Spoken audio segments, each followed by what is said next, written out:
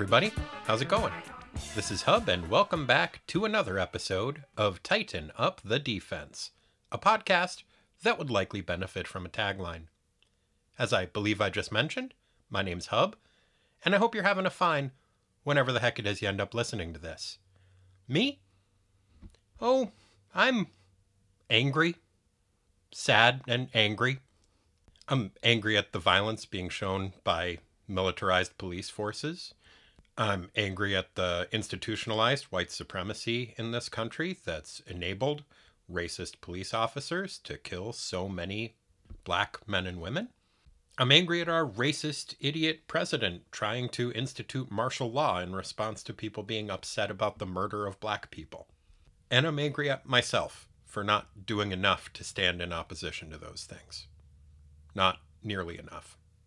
I want to offer my love and support to everyone out there who is doing what they can to fight and to help dismantle the structural racism in this country. Whether that's by being out protesting, or community organizing, or helping educate others and yourself, or other forms of activism.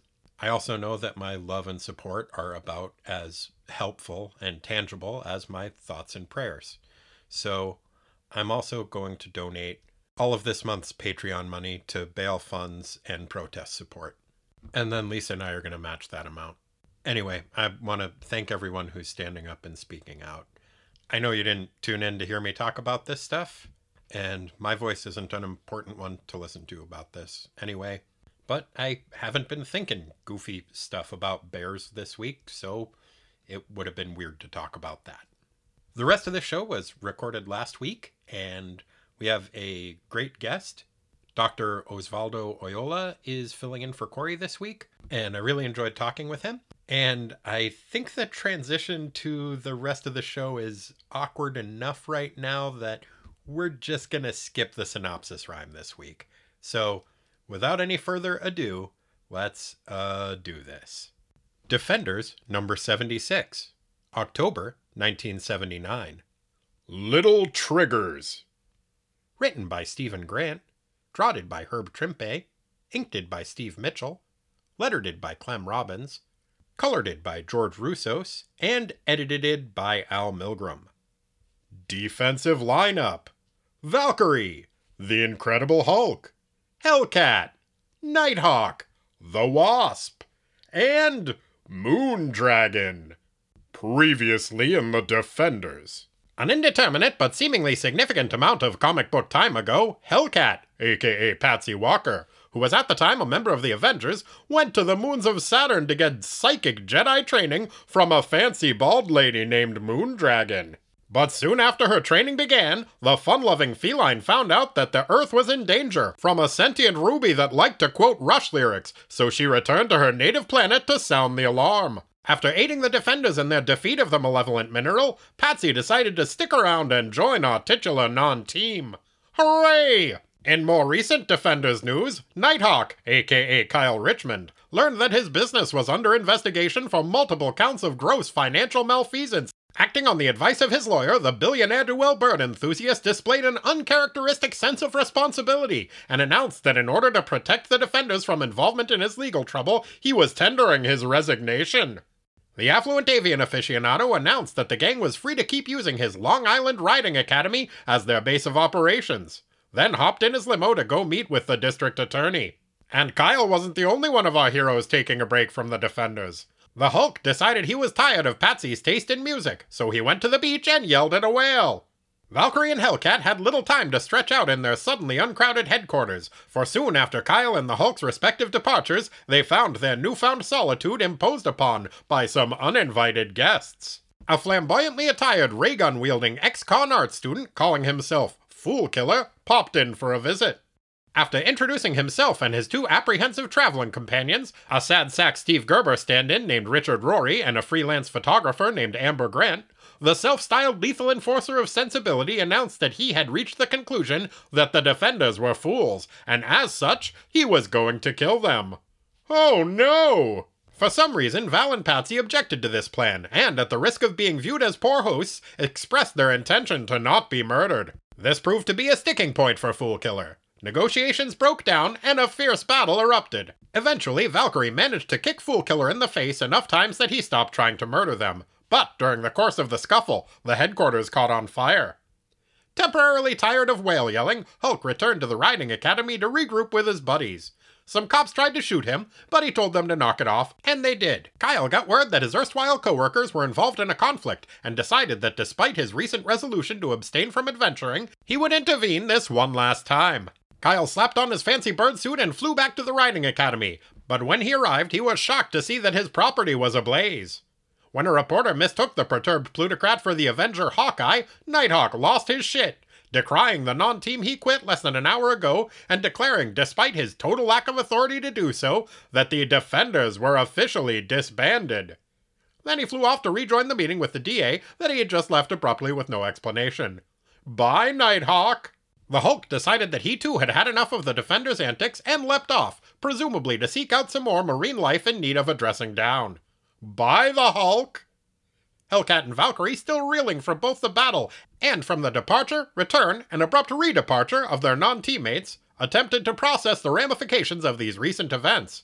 The troubled twosome had not yet reached any conclusions when they were approached by Fool Killer's reluctant acquaintances, Richard and Amber. The two civilians sheepishly explained that they had sought out the Defenders independently of their nominally lethal associate, in hopes that the crime fighters might help them locate their missing friend, a 12-year-old boy named James Michael Starling. Despite their misgivings, Val and Patsy agreed to do their best. No longer having Kyle's considerable resources to draw upon, Patsy decided to call on the aid of her old pals the Avengers, and the newly depleted roster of Defenders set off in search of James Michael Starling. Gadzooks! Will the Hulk find another large sea mammal to yell at? Is this the same James Michael Starling that starred in Airwolf? And does the fact that Defenders number 76 follows up on events depicted in the Omega the Unknown series mean that I'll have to write a Previously in Omega the Unknown segment? Stay tuned to find out. Okay, so no, he finds an amorphous silver blob to yell at. No, that's Jan Michael Vincent. And, fortunately, no. It means I'll trick this episode's special guest, Osvaldo Ayola, into writing one for me.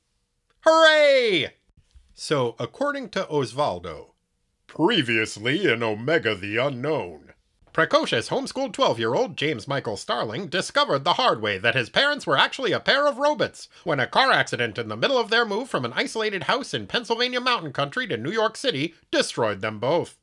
Mysteriously unhurt in the accident, James Michael got to see his mom's melting decapitated head before he passed out, warning him that he should not listen to the voices. All evidence of his parents' android origins burned away in the fire caused by the collision. Waking up in a hospital for special cases, James Michael ended up the ward of a mousy nurse named Ruth Hart and her Spitfire roommate Amber in a roach-infested Hell's Kitchen apartment, but not before learning that he shared some kind of mysterious connection with a new-to-Earth extraterrestrial who was the sole survivor of his destroyed homeworld, the Caped Man. The Caped Man, who looked like a cross between Black Bolt mated with Superman, except in a fresh one-piece royal blue Adidas tracksuit with red piping and a cape that came over his shoulders into buckles that looked like the Greek letter Omega with another Omega-shaped symbol on his headband like a badass, arrived on Earth from his home planet, where purple killer robots destroyed all his people. At the hospital, the robots came for James Michael, thinking for some unknown reason that he was the Caped Man. When the wordless alien hero was not up to the task of defeating the robots, the tween fell into a kind of fugue state, where his thoughts intermingled with the ever-silent Caped Man, and gouts of energy exploded from his palms, destroying the robots and leaving Omega symbols burned into his flesh. Over the course of their 10-issue series, James Michael Starling and the Caped Man shared in a variety of oddball encounters, including cameos from the Hulk, talking back to J. Jonah Jameson, and facing off against Electro at the Jerry Lewis telethon. Hardly speaking a word, but hanging out like a neighborhood regular, the Caped Man had a fraught relationship with his community for refusing to follow the typical superheroic good guy protocols. Namely, he wanted to get paid. Plus, he bought an expensive 3-piece suit and started wearing it over his costume. After one of his schoolmates was beaten to death by bullies, James Michael ran away with his friend Diane to go back to his family's home in Pennsylvania, where he discovered an inert duplicate pair of robot parents hidden behind a secret panel. Unsure of what to do about his absence, James Michael's guardian Ruth freaked out, while her roommate Amber was certain that being mature for his age, the kid would return. Around this time, Richard Rory, Ruth's ex-boyfriend and buddy to Man-Thing, showed up in town after a stint in jail to mooch a place to live. But he was followed by Fool Killer, who claimed to kill those who did not act poetically, whatever that meant. To paraphrase Mr. T, I pity the Fool Killer. Meanwhile, the Caped Man flew to Las Vegas with his septuagenarian buddy Gramps to use his powers to fix games and win lots of money to set up a trust fund for James Michael Starling. When the usually gumball machine polymorphic supercomputer-headed Ruby Thursday showed up, with the aid of a big purple demon-looking guy named Dybbuk, and stole all his money, the Caped Man went on a rampage in order to track her down. Unfortunately for him, when he finally found the person he thought was responsible for the theft, it turned out to just be some poor woman whose guys Ruby had stolen. Smashing her car and pulling the frightened woman from the burning wreckage, the Caped Man demanded that she return his money. But the police intervened, and soon the interplanetary refugee in a caped tracksuit was shot dead in the streets of Sin City. Gadzooks! Is the mysterious Caped Man with Omega symbols on his costume really dead?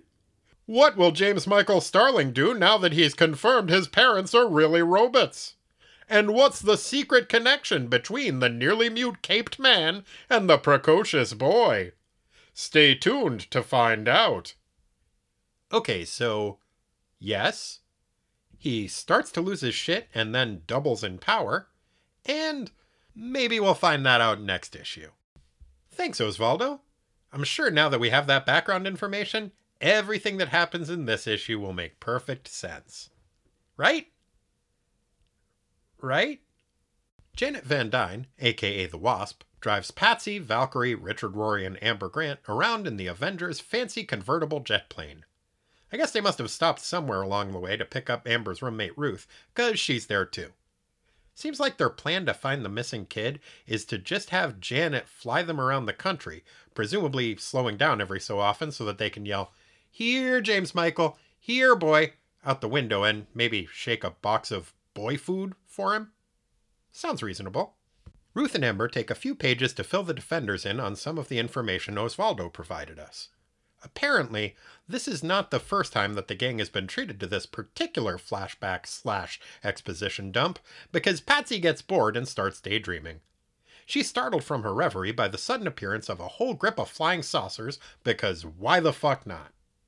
Meanwhile, in Las Vegas, distinctly domed do-batter Ruby Thursday uses the powers of her nonsensical noggin to shapeshift into the form of a police officer and break into the morgue.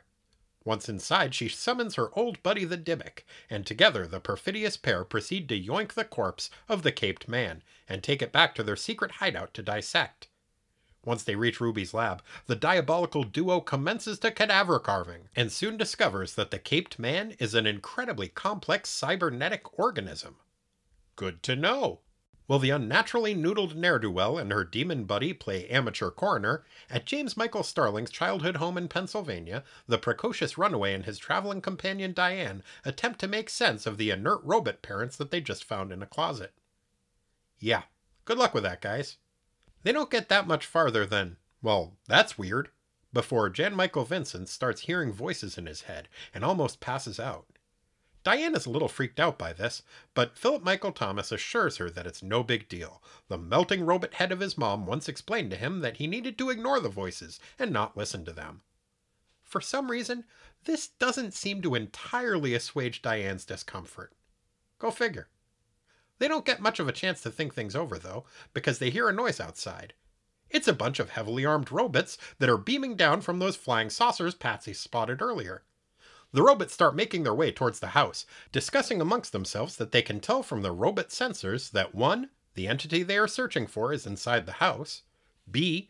It is, for some reason, smaller than it used to be, and thirdly, they're totally gonna blow it up with their space guns. Uh-oh.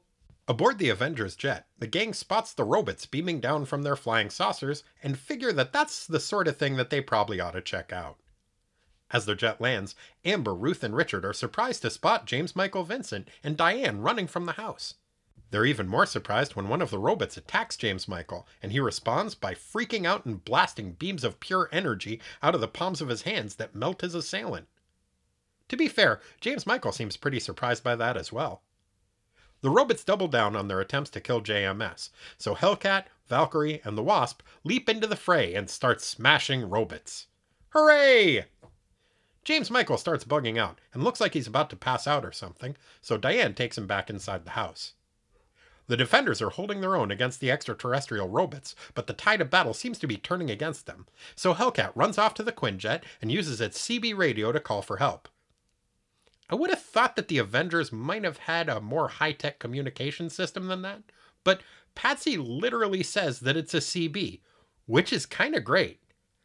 Having just seen Convoy recently, it kind of makes me hope that Chris Christopherson and Paulie from the Rocky movies are gonna pull up in their big rigs and start punching robots. Sadly, they do not. Nor are Rubber Duck and Love Machine the only heroes that fail to respond to Hellcat's distress signal. Unaware of his former co-worker's current conundrum, Nighthawk flies into the window of his downtown office, where a government agent greets him and gruffly hands him an injunction banning him from dressing up in his birdsuit and punching people until his court case is concluded. Hooray! Kyle seems legitimately flabbergasted at the idea that his actions may have consequences. Meanwhile, somewhere on the coast of Virginia, Hulk is leaping around thinking about what an asshole Kyle is, and probably low-key looking for a whale to yell at, when he runs into a giant amorphous silver blob. The chromed-out Barbapapa starts evangelizing at the Hulk about a being it refers to as the Master. The shiny glob of goo proselytizes at the Hulk. Have you heard the good news? The Master is always with you. He has been watching you like a creepo, and if he thinks you're worthy, you can serve him. The Hulk isn't trying to hear that space evangelism. Rather than politely declining the Space Barbapapa's brochure, Hulk attempts to smash the silver blob. It doesn't go great. Hulk's blow glances harmlessly off the giant reflective glob, and the Hulk falls on his ass. The blob is like, "Great punch, the Hulk! That kind of enthusiasm is going to serve the Master well." See the Hulk? This is why you just take the pamphlets and say that you're busy, but you'll read them later. Back in Pennsylvania, the robots are kinda kicking the defenders' butts. First, Valkyrie falls to a barrage of laser blasts. Then one of the robots backhands the Wasp unconscious. Patsy struggles on valiantly. She manages to disarm one of her android adversaries and tosses its ray gun to Richard Rory. Huh. Interesting choice. Much to Hellcat's chagrin, Rory turns out not to be the competent comrade in arms she was hoping for. Seconds after catching the weapon, the sad sack Steve Gerber stand-in accidentally discharges the weapon, blasting Patsy in the back and nearly knocking her unconscious. Things are looking pretty grim for the non-robot guys, when suddenly, Moondragon, Hellcat's badass bald Jedi trainer, shows up in her spaceship. Hooray! Moondragon was listening to some Earth radio when she got Patsy's distress call and decided to see what all the hullabaloo was about. The sexy space sensei strolls up to the robots and is like, "What's all this nonsense about? Knock it off, you robots!" The robots all look sheepish and are like, "Sorry, space lady. We're not looking for any trouble. We just got an important mission is all." Before the surprisingly deferential automaton has a chance to explain the nature of his mission, the house into which James Michael and Diane recently fled starts glowing brightly. Huh. The glowing only lasts a few seconds, but when it stops, the head robot is like, "Well, shit. Our sensors now show that the target of our search is not here anymore. We gotta go. Bye." Then they hop into their flying saucers and zoom off. Moondragon watches them go and is like, "Fine. Just don't let it happen again." Richard Rory is like, "What the fuck, Magic Bald Lady? You're not gonna let them fly away like nothing happened." Moondragon is like, "Oh, hush up, dum-dum. Look, Val, Patsy, and the Wasp are waking up now. They were only stunned. Those space robots aren't so bad. Their only real crime was trying to murder a little boy. So, let's all go inside the house and see what the glowing was about, shall we?"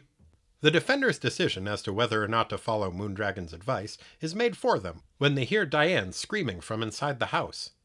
A still groggy Valkyrie Kool-Aid mans her way through the locked door, and the rest of the gang follows her in.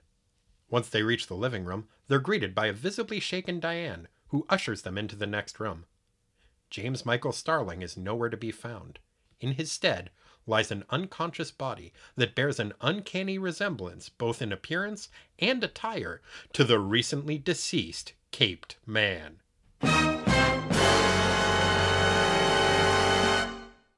To be continued. Man, now that Kyle the Hulk and Steve are gone, I kind of hope that Rubber Duck and Love Machine from Convoy end up joining the Defenders. Patsy, hop on that CB and hope they got their ears on.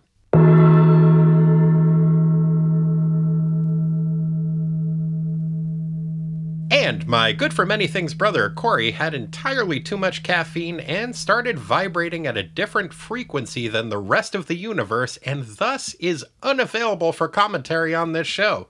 But joining me in his stead is Dr. Osvaldo Ayola, a public scholar, editor, and member of the International Comics Arts Forum Executive Board. His work has appeared in the Los Angeles Review of Books, Shelf Dust, and Apex Magazine. He is the editor and primary writer for The Middle Spaces, a public-facing scholarly blog examining race, gender, and popular culture, especially in comic books. He is the first winner of the Gilbert Seldes Prize for Public Scholarship, awarded by the Comic Studies Society, the International Comics Studies Professional Organization and Conference, awarded in 2019. Wow. I once got honorable mention in a science fair in 3rd grade, so I think we're on equal footing here. That sounds great. I never had a science project that ever even worked, so I definitely never got honorable mention. Well, the trick is you have to make a baking soda volcano at the same time as 14 other people make a baking soda volcano. And so as long as there are only 2 other people doing different projects, everyone else gets honorable mention. I thought you were going to say yours was the only one who actually exploded. No, it didn't explode great, but I think I made up for that by making tiny people out of clothespin that could drown in the lava. Nice. Or burn to death in the lava. It's a little unclear. Hopefully you asphyxiate before you burn to death. Well, as I said, I only got honorable mention. I didn't win the science fair, so I don't really know. You don't actually know anything about actual volcanoes. No, just baking soda and people made out of clothespins. Well, thank you so much for joining us, Osvaldo. Oh, this is like a dream come true to me. Tighten Up the Defense is my favorite podcast. I've been a fan since the beginning, since before the beginning. I was a fan of traveling through the Bronze Age. I'm so happy to be here. Well, thank you so much. Yeah, I've always enjoyed corresponding with you and got to meet you very briefly when I was in New York last year. And yeah, this is great. I'm really glad you're able to join us, especially for this issue, which is revolving around an area of expertise of yours, Omega the Unknown. Yeah, definitely my favorite Gerber work that I have read, Omega the Unknown, not that he returned to the Defenders to do it. So I was happy to talk a little bit. I was very eager for you to reach this point to get to talk about it and to see your take on it, because, you know, at the time, a lot of fans were clamoring for the canceled series, Omega the Unknown, to be wrapped up. And so they kind of made a quick offhand promise, or maybe Steve Gerber made a quick offhand promise to wrap it up in Defenders, but then he got fired. So all they were stuck with were plenty of fans who kept writing in and being like, when are we going to get the end of Omega the Unknown? When are we going to get the end of Omega the Unknown? So I think finally they were like, let's just hire someone to do that. So we'll stop getting these damn letters. And that's why it ended up in the pages of the Defenders. Not because they particularly cared about the story or the character or even so much the fans, but rather because they just wanted to stop getting the letters asking about it.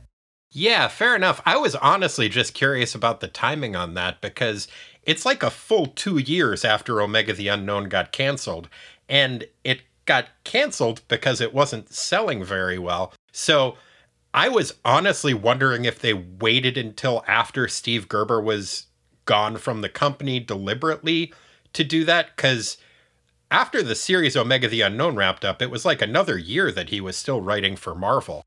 I'm not exactly sure the details of why they waited so long or why he didn't get to do it. It's just by the time it came around to do it, he was gone and there was too much bad blood. And Mary Screenes, who was the co-writer on Omega the Unknown, I guess we shouldn't erase her, because I think honestly, part of the reason why Omega the Unknown is as good as it is because he had the influence of Mary Screenes on it, as opposed to him writing by himself. She wasn't going to, do it either. They both felt betrayed by Marvel. So, and they felt extra betrayed once they got some, at that time, relatively unknown person to come in and do it. From what I understand, the reason Stephen Grant accepted writing it is because you couldn't afford to say no to a job. Yeah. I had heard that, and I found that when I was looking into this a little bit, that it seems like Stephen Grant was just like in the office and looking for work and got it pawned off on him by Ed Hannigan and Al Milgrom because they didn't want to catch any of the flack that they knew that would be coming, because it seems like it really is a no-win situation publishing this to begin with, which was kind of what made me wonder if it was a punitive action from Jim Shooter's part, because I know there was a lot of bad blood between him and Gerber, but it doesn't seem like that was necessarily the case. I think you're right. I think it is just that they wanted the vocal minority of letter writers to stop bothering them. I mean, that's what Stephen Grant says. He actually commented on a post I wrote about these issues on the Middle Spaces, and I was really surprised. I was like, oh, that's great. And we had a little back and forth, and he explained, one, that he's not very proud of these issues at all. He thinks they're best forgotten. Fair enough. And two, that he thinks the only reason he was offered it was because no one else wanted to do it, and they were just tired of getting letters from people. This was the release the Snyder Cut of the late 70s. Except for it's different because there wasn't an internet, so it was a lot harder. You had to actually physically write a letter. So, like, from what I've heard, it was like they were tired of getting the letters about it, but it was like maybe 2 or 3 letters a month, something like that. Right. Yeah, no one was getting doxxed or like being harassed on the internet for it. But nevertheless, Marvel was like, yeah, that's enough. Yeah, I went back and reread all of the Omega the Unknown issues. There's only 10 of them, but in preparation for this, and I was struck by how good that series is for the most part. There are definitely some issues better than others, definitely. Yes. Well, 2 of them are written and drawn by other team, another creative team, like fill-ins, because as we know, Gerber was infamously late with all of his scripts. So even though Omega the Unknown, I think, was bi-monthly for a lot of it, he still wasn't getting his scripts in time. And so other people got brought in, and you can tell the difference. And I think the non-Gerber Screenes issues are clearly among the worst of those 10 issues. I think there's 2 of them. Yeah, there's one by Scott Edelman and one by Roger Stern, who are both writers that I generally like. Oh yeah, Roger Stern's one of my favorites. Yeah, mine too. But you could tell they're both under constraints to be like, okay, so this has to just be a placeholder story in which nothing really happens, and you get like reset to the normal by the end of the issue. Yeah. And so it really stands out in a series as weird as Omega the Unknown that there are these 2 bottle episodes that are essentially just superhero adventures where the hero fights a villain. Yeah, villain of the month kind of thing. And the other thing that's interesting about those issues, and it's present in these Defenders issues as well, in the Gerber and Screenes issues, Omega, quote unquote, is never actually ever referred to as Omega. He is just called the Caped Man. I hadn't remembered that until I had gone back to reread them. I always think of the guy on the cover of the first issue as being Omega, especially because he does have the little like tiara with the Omega symbol on it. Right, and James Michael Starling has the Omega stigmata on his hands, so there's a whole Omega motif, but he's never actually called that. But I guess the fill-in writers were like, well, he can't not have a name, so we're just going to have, all of a sudden, it's very weird, right? It's like people start referring to him as Omega, and it's like, well, if you were following the series at the time, you would have been like, well, why are they calling him Omega? He's never actually called that. No one's ever actually said the words Omega. So yeah, I guess Gerber was all about the unknown part. The unknown part was very important to him, which I think was part of what fails with this issue, is that they're designed to fill in the unknown, when the unknown, I think, was part of the point of the ongoing series, which might also explain why it didn't do well. Yeah, I totally understand rereading it, why it wasn't a strong seller, but I've reread a bunch of Steve Gerber stuff recently, and I was nervous about rereading Omega the Unknown because of that, because I remember really liking Steve Gerber's stuff. But in the What the Duck, a podcast most foul, but with a W because he's a duck, that's the full name of the show, podcast that I host with Lisa. My second favorite podcast. Ah, shucks. Thank you.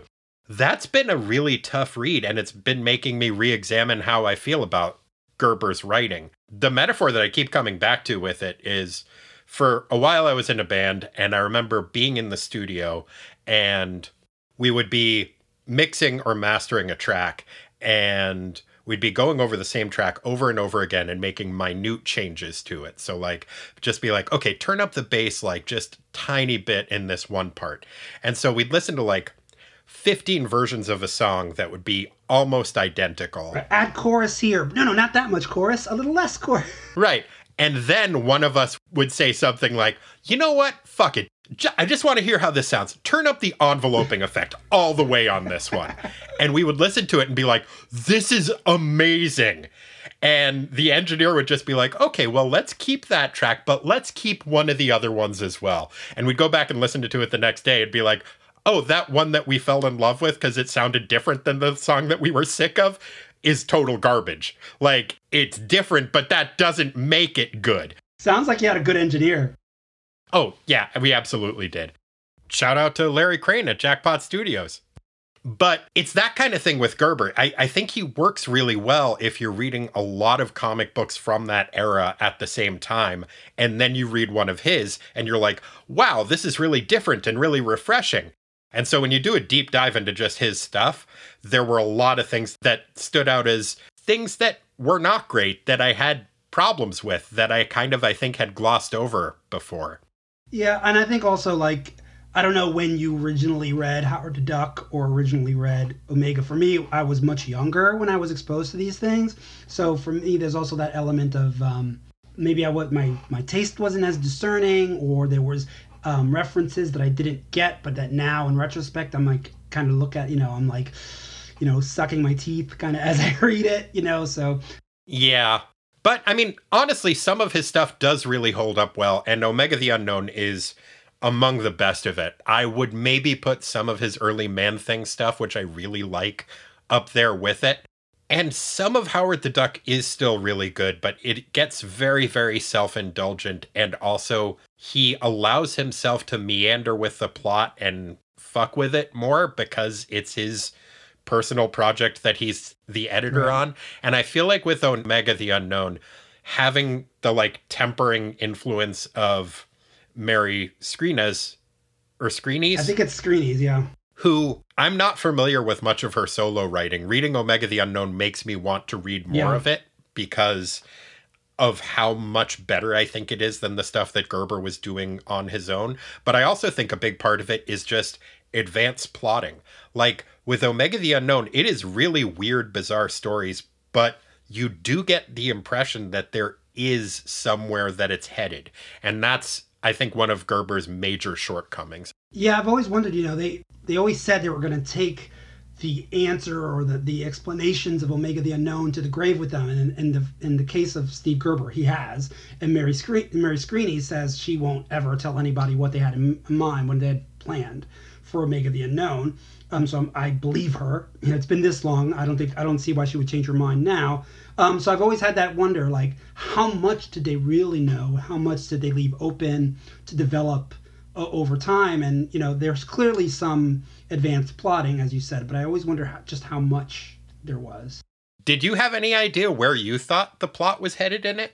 No, honestly, I usually count myself pretty good at being able to determine like where something is headed or what's about to happen. But with Omega the Unknown, I didn't feel that way at all. Omega was always making, I call him Omega too because it's easy shorthand. The Caped Man, he was always making choices that a typical superhero would never make. He would see someone robbing something and he would think about, is it even my play? Like, what do I care if he robs this store? But then someone's like, I'll give you $200 and a new suit if you stop him. And he's like, well, I can use $200 and a new suit. But it's not because he's greedy. It's because, it's not like he's like a mercenary character. It's because, I don't know why. It's because the ethics of superheroes don't make sense to him because he's like a survivor of another world. I think Gerber was really playing with the assumptions of the superhero genre in a way that I really loved. I found very intriguing and interesting. And when he's like, I'm going to fly off to Vegas to rig the games, to win money, use my powers to win all this money so I can get James Michael out of Hell's Kitchen and into a better situation. That's not, no one does that, right? Yeah, that's one of the things that I think is kind of a running motif in a lot of Gerber's work is the whole stranger in a strange land character. Mm-hmm. But he has a tendency, like with Howard the Duck, he ends up just kind of letting that conceit go and infusing so much of himself into Howard that they're just indiscernible, and you don't have that aspect of it anymore. With Omega the Unknown, he really did kind of keep him a blank slate that I think was just trying to figure out the rules of humanity in a way that worked really well with having the 12-year-old also as an outsider trying to figure out the rules of humanity in the way that a lot of kids do. And I thought that was just, it worked so well. Yeah, I mean, I think it's a lot of times, and I've made this argument in other places, that I think superhero stuff works best, or often works best, not always, but often works best as a metaphor for adolescence, right? Yeah. I mean, I know they use superheroes as a metaphor for all kinds of things, but that idea of, especially with Omega the Unknown, assuming there's an answer that you're eventually going to grow into, but once we become adults, we know that that's not actually the case, right? Like, there's no, we don't ever figure things out completely, right? We just think, but as kids, we often think that, oh, when I get to be a certain age, I'm going to know, I'm going to understand, I'm going to be able to do X, Y, Z. And I think there's something about superheroes that helps it, and especially the way Gerber writes them, that I think goes along with that idea. And James Michael Starling as an adolescent, right, as a tween, he's like 12, I guess. Yeah, it seems like some of his classmates are described as being 14, but I'm pretty sure he's described as being 12. So yeah, I guess there's some range in his school. Well, he's precocious, right? So maybe he was advanced a grade or two. But yeah, I think that, not to bash Gerber too much, but I also think that he himself felt like an outcast, I think. Yeah. And I think that's why when Howard the Duck becomes self-indulgent, his complaining about being the outsider doesn't always work, because he is, even though he's a duck, he's also like a cis white dude who's complaining that he's on the outside. Yeah, despite the fact that Howard is an extraterrestrial anthropomorphic talking duck, his master status is that he's a white dude. As to where this story was going, I also did not know where it was going, but I would say that it wasn't here. Yeah, for certain. So I could talk about Omega the Unknown with you all day, and maybe we should set up a time where we could do that later. Yeah, sure. But we should probably talk about this actual comic book for a minute or two. We could do a Patreon special. I'd be into that. Yeah, all right, we'll talk about it after. Okay.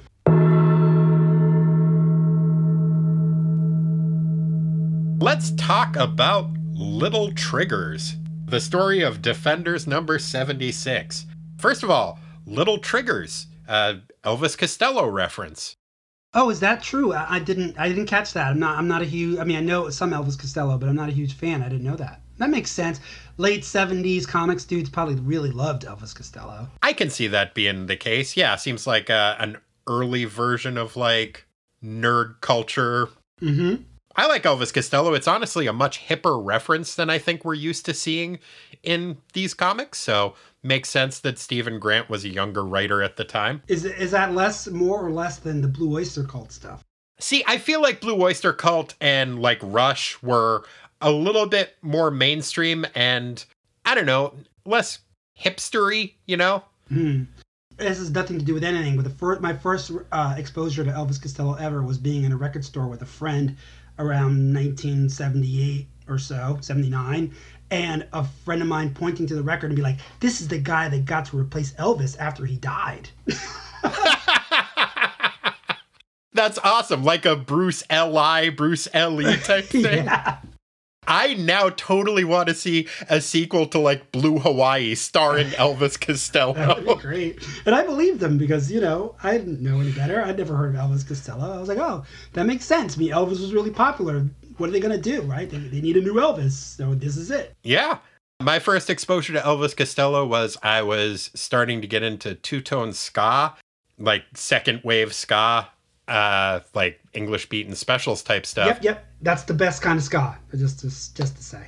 Yeah, first wave ska is really good too, like the Desmond first Decker wave, and stuff. Sure. I'm talking about once it left the Caribbean. I'm talking about once it went out international, whatever. But I ended up picking up the Elvis Costello album Spike because it had Plaid on the cover, and it was he was still put out by Two Tone Records at the time, and I thought it was going to be a ska album, and I got it home and I was like, oh, and then I just kind of didn't listen to it for 5 years, and eventually I did again and was like, oh, this is actually okay. Yeah, those are great. When that happens, those are great serendipity moments.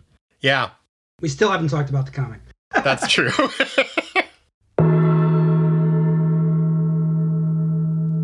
Well, okay.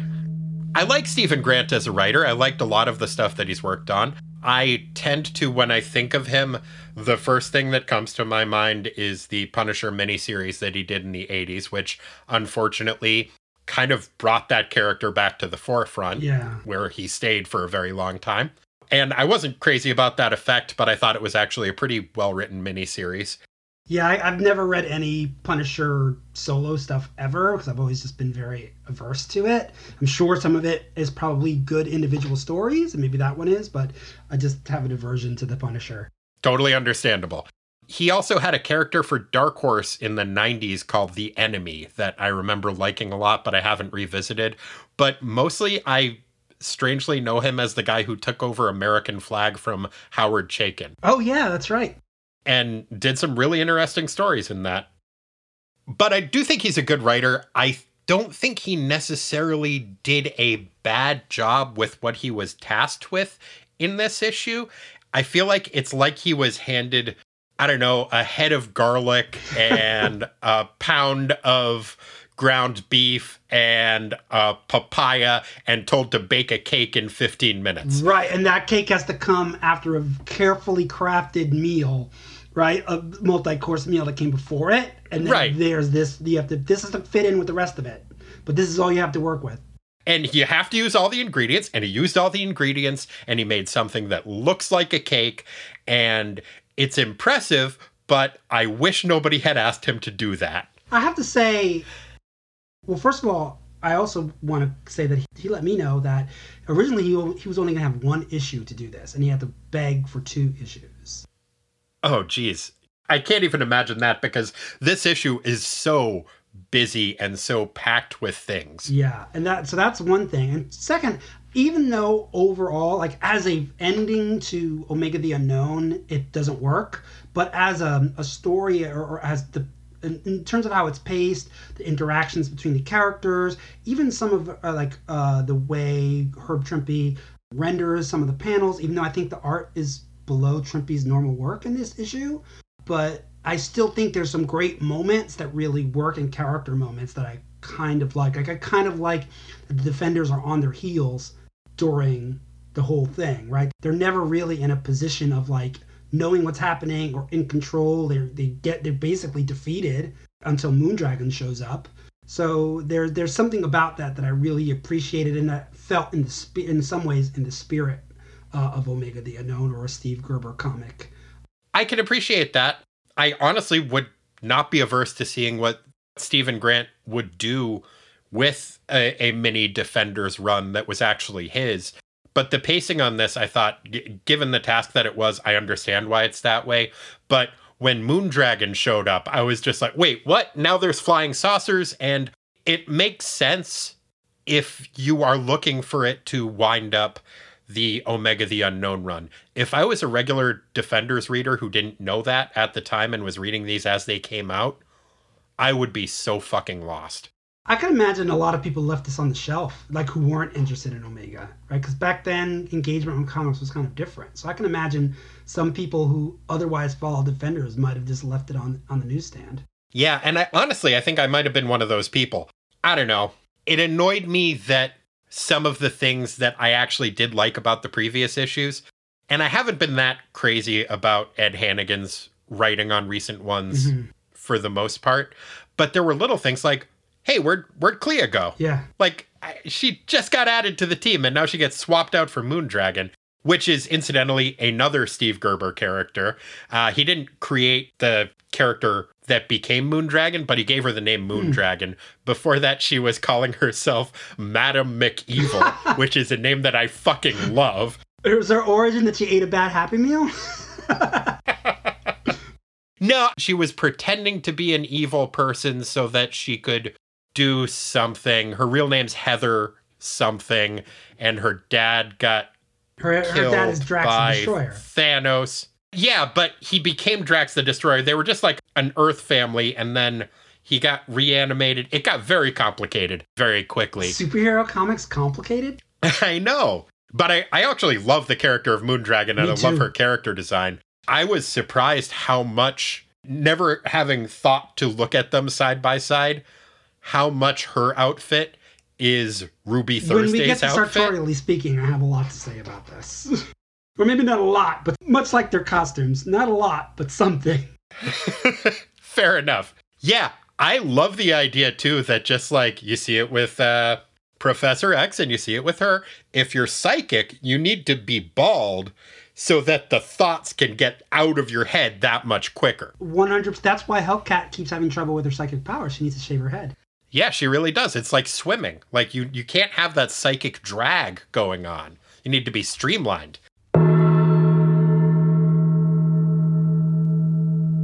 I don't remember what we were talking about. We were talking about the disparity between Hannigan's previous issues and jumping to this one. Like, right. For example, Clea disappears and Ruth appears out of nowhere, which I guess they just stopped and picked her up from Hell's Kitchen or wherever she was at. Yeah, that kind of makes sense. Sure. But if I was reading this if I was not an Omega the Unknown reader and I was reading this, I'd be like, why is this person? Who, what? You know? I mean, it makes more sense than looking for a missing person by just driving around the whole country, I guess, in your convertible jet and just looking out the window, which seems to be their plan. I don't think it's convertible. I think that I took that as like an artistic license. Oh, that was a cutaway? Yeah, that's what I think. I mean, it looks, the way it's drawn, you're right. If I didn't know what a Quinjet was supposed to look like, I would probably think it's just open like a raft. But yeah, but I think it's supposed to be a cutaway. Okay, that makes sense. I thought maybe it was like a Fantastic Car type situation. No, when you see the inside shots, you can see there's glass and there's a ceiling and stuff. Okay, well that's disappointing. I wish it was convertible. But one thing that is interesting, even with leaving Clea out of the issue, is this the first lineup of a superhero team that is predominantly female? I mean, in this issue, it's all female, but going forward, I think Moondragon ends up joining the team. So you have a majority of women on the team. Is there a superhero team that had happened with before? Not that I can think of. There might be, because, every time you say there isn't, someone comes up with an exception, but I can't think of one. When they tried to revive the Defenders in the, I want to say, early 2010s, I don't remember exactly now when it came out, they revived it as the Fearless Defenders with Valkyrie as the leader of the team. The way they plugged it was an all-woman superhero team. Huh. Is it good? It wasn't that great, no. Oh, that's too bad. The art wasn't bad. I like that that's part of the Defenders' legacy, though. Yeah. And I think this is kind of the genesis of that. Although, speaking of all-female lineups, we also have the Wasp hanging out in this issue. Yeah. And she has, like, a one-off line to Valkyrie that says, like, I know we haven't exactly gotten off to a good foot.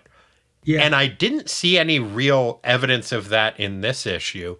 I think what she might have been referring to was the time when Valkyrie first showed up in the Avengers, when it was really the Enchantress, and she ended up duping all of the women who were associated with the Avengers into being feminists. I've wanted a copy of that issue for so long, but it's like out of my price range. I've never been able to find it for cheap enough for me to want to actually pay for it. But yeah, that's a classic. Who's the real bigot? It's women. Yeah, it's issue 83 of the Avengers. It really is. At the end of it, it's just like, well, it's probably not great that Hawkeye is a total chauvinist piece of shit. But feminism's probably bad too. Anyway, aren't we progressive? Yeah, both sides. Roy Thomas's run on the Avengers is a whole thing. Yeah. But I did kind of appreciate that little nod to the fact that that happened. There was no editorial note, though, right? No, there's no editorial note. Huh. On that. The editorial notes that we do get are, well, we can get into those in a little bit. But did it not occur to Wasp? Did nobody tell her that that wasn't Valkyrie? Like, that's a totally different person? I can see it being confusing being a superhero, especially at this time of, wait, is this a villain or a hero? Or is it the same person and now they changed their minds, a la Nighthawk? So I can forgive Wasp that, certainly. Right. And it is very big of her to be like, well, you know, we didn't get off on the right foot when you brainwashed me and made me beat up all of my male coworkers.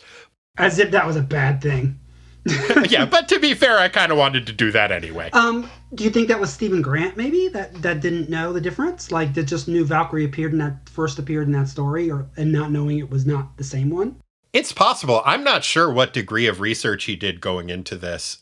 Maybe that's why there isn't an editor note along with that, because they didn't want to highlight that. I did kind of honestly get the impression that he read the first and the last issue of Omega the Unknown and maybe not the ones in the middle when he was reading it, because most of the references are from the first issue and the last issue, which, you know, was kind of the way I used to do book reports. Right. So I can identify with that. Yeah.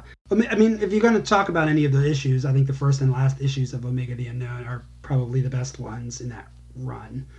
Omega the Unknown #1, to me, is one of the best single issues of a superhero comic. Definitely one of the best first issues of a superhero comic, as far as I'm concerned. It's really, really good. Yeah, if you're listening and you are interested in checking it out, you can find that cheap all over the place, and it is definitely worth reading. I think, did they put together a trade paperback of that? I know there's a trade paperback of the redo of the reimagining of it that Jonathan Lethem and Farrell Dalrymple did. But I don't know if, you know what, I think there is a collection. I don't know if it's in print, but at some point there was. I think they put it out around the time that the Lethem Dalrymple version came out. That would make sense. But yeah, it's worth picking up. Even if it is just in floppies, you can usually find those pretty cheap. Yeah. And definitely worth reading. I picked up all 10 issues for like $15 at some point. And I think that's pretty standard. Yeah. I did think it was kind of odd that, so the Hulk is in this issue, but just in one page that apparently doesn't have anything to do with the rest of the story, which is weird because he was not just the one character from the Defenders, but the one character from the Marvel Universe, more or less, with the exception of a couple of villains who had any interactions with the Omega the Unknown series. Right. And so it seems weird that you would just kind of not have him be a part of this story in a bigger way. I actually haven't read ahead, so maybe he plays a larger role in the next issue. Maybe this big silver Barbapapa that he fights is connected. You just like bringing in Barbapapa every time you can. Yes, I do. I don't blame you. Did you know that his name means father's beard, and that's what they call cotton candy in France? I had no idea. Well, I'm here to educate people specifically about Barbapapa. I didn't even know it was French. I didn't either. I thought it was Swedish, but, you know, I'm eligible now for a very specific grant educating people about the 1970s environmentalist children's book and eventual cartoon, Barbapapa. Yeah, I never saw the cartoon. I never knew it existed until you mentioned it. I loved the books as a kid, though. I'm going to ruin it for you and tell you it has nothing, that silvery blob has nothing to do with Omega. Ah, that's disappointing, but not that surprising. What did you think about the art in this issue? It was inconsistent. There were places in which I thought it was really, really good and really held up well, and there were other places in which it seemed sketchy and a little bit rushed. The Hulk, I thought, looked great in his scenes. Yeah. And other than that, I don't know. I don't know how much of that can be ascribed to Steve Mitchell doing the inks. Yeah. When we saw a couple of issues ago, I think my favorite art of the Herb Trimpe run was when Mike Esposito was doing his inks. And in this, it's a little bit sloppier and a little bit sketchier, a little bit inconsistent. Yeah. But there are scenes in which I think it looks great. Yeah, the inks can be very thick, I think, in places, too, in a way that's not great. Yeah. I think you're right. But yeah, overall, there were some scenes that I really enjoyed, and we'll talk about that in the panels. There were some interesting page layouts. There was one specifically where it's like a split screen of what is happening in Las Vegas and what is happening on the robot ship. Oh, yeah. That I thought was really nice. That did also feature the Dybbuk and his weird little mustache, which I appreciated. Do we know where Ruby Thursday, and I think we need to talk about Ruby Thursday, but do we know where Ruby Thursday picked up this guy? No. She didn't have him when she was part of the headsman, right? No, I think the Dybbuk first showed up in Omega the Unknown number 10. Okay. I might be wrong about that, but that was my impression, and there's really no explanation for him. I think it could be something that Steve Gerber was planning on explaining later. It could just be, I mean, I like the idea of there being a Dybbuk, ghost from Jewish folklore. Yeah. That is a malevolent spirit that is a character in this, but yeah, there's no real explanation of why Ruby Thursday is hanging out with this guy, of why, despite the fact that he's seen her change shape a bunch of times, he doesn't recognize her until she puts on her bowling ball head. Yeah. And goes out of her way to explain that, yes, it is me, ha ha ha, Ruby Thursday.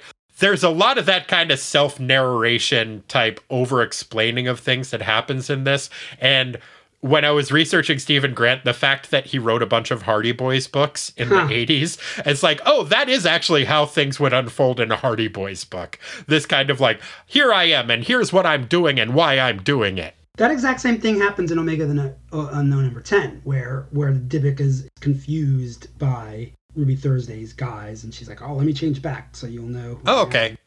Then I guess that's maybe more of a callback than I had realized.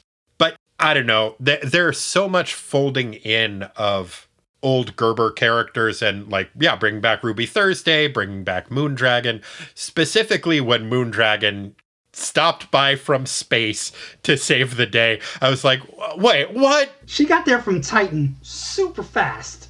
Well, she had been monitoring cosmic activities on Earth, and that does have an editor's note, and this happened in Marvel 2-in-1, number 60.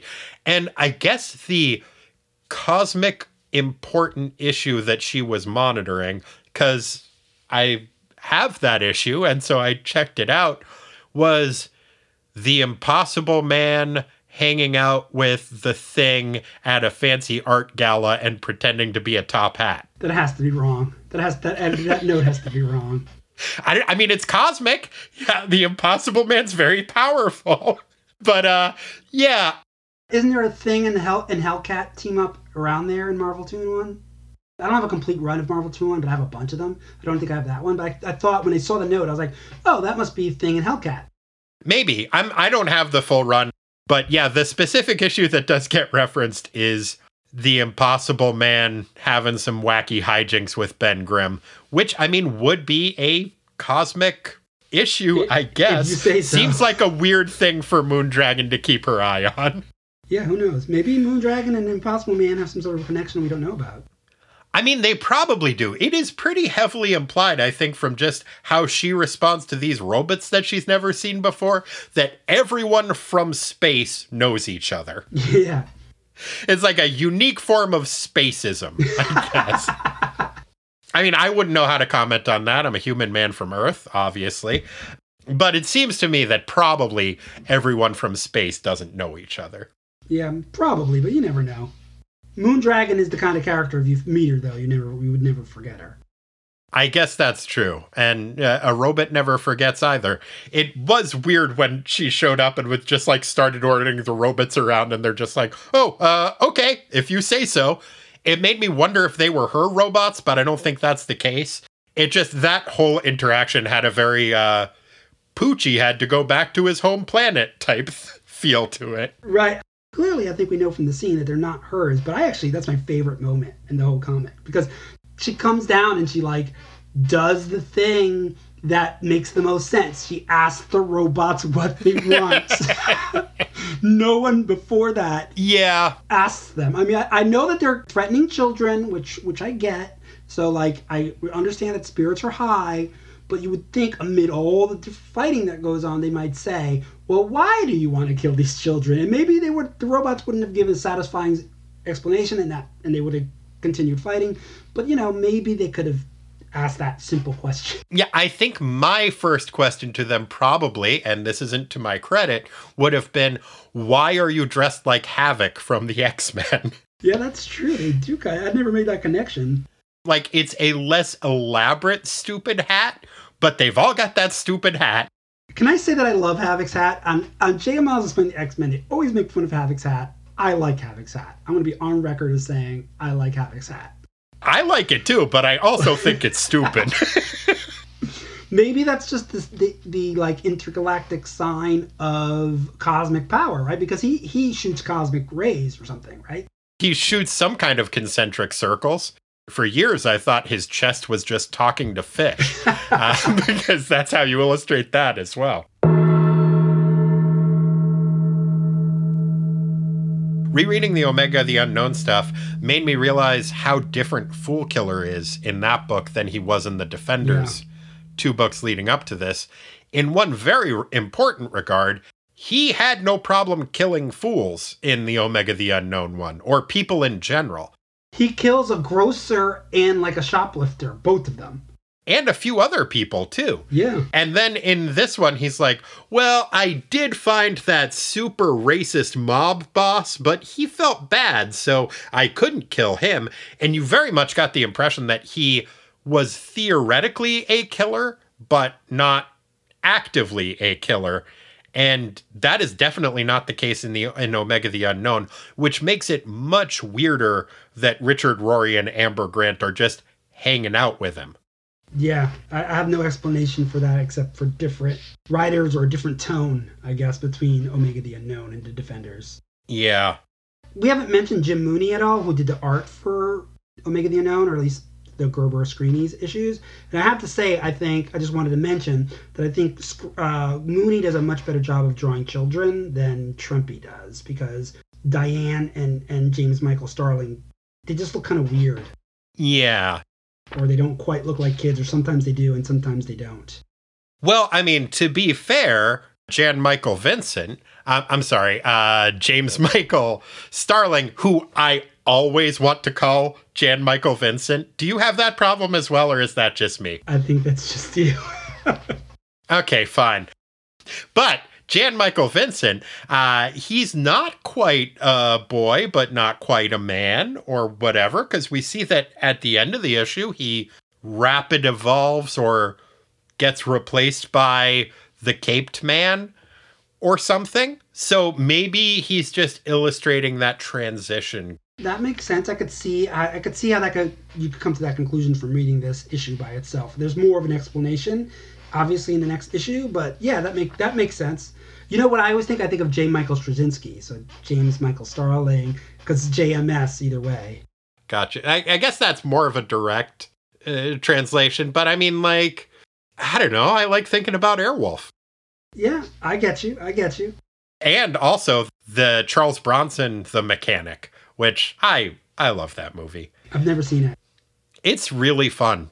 I hate the Death Wish movies much, but all of the other Charles Bronson action movies from that era I really like. Mr. Majestic is great, if only for the watermelon shooting scene. My knowledge of Bronson's filmography is severely lacking. I think I've seen like the Magnificent Seven and Death Wish movies and a couple of other things, but not the ones you've mentioned. Well, Mr. Majestic has a scene where gangsters shoot a warehouse full of watermelons, and I have never wanted to do a scene in a movie that much. It looks so much goddamn fun, just shooting a whole barn full of watermelons. I saw a video online the other day of an alligator smashing a watermelon in its jaws. Oh, man. Alligator. Huh? That's something.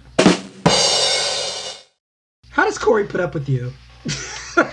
Well, it's easier now that it's just over the phone once a week. Now I understand why alcohol is part of this podcast. Well, there's a ton more to talk about, but some of it'll come up in the next issue, and a fair amount of it's going to come up in the minutia. Was there anything you wanted to bring up before we get into the minutia? I think we're okay to move on. Well, Rick, would you mind singing us into the minutia? 1, 2, 3. We got minutia. It's not the biggest part, it's just minutia. Like Corey eating farts, we got minutia. Time to sweat the small stuff.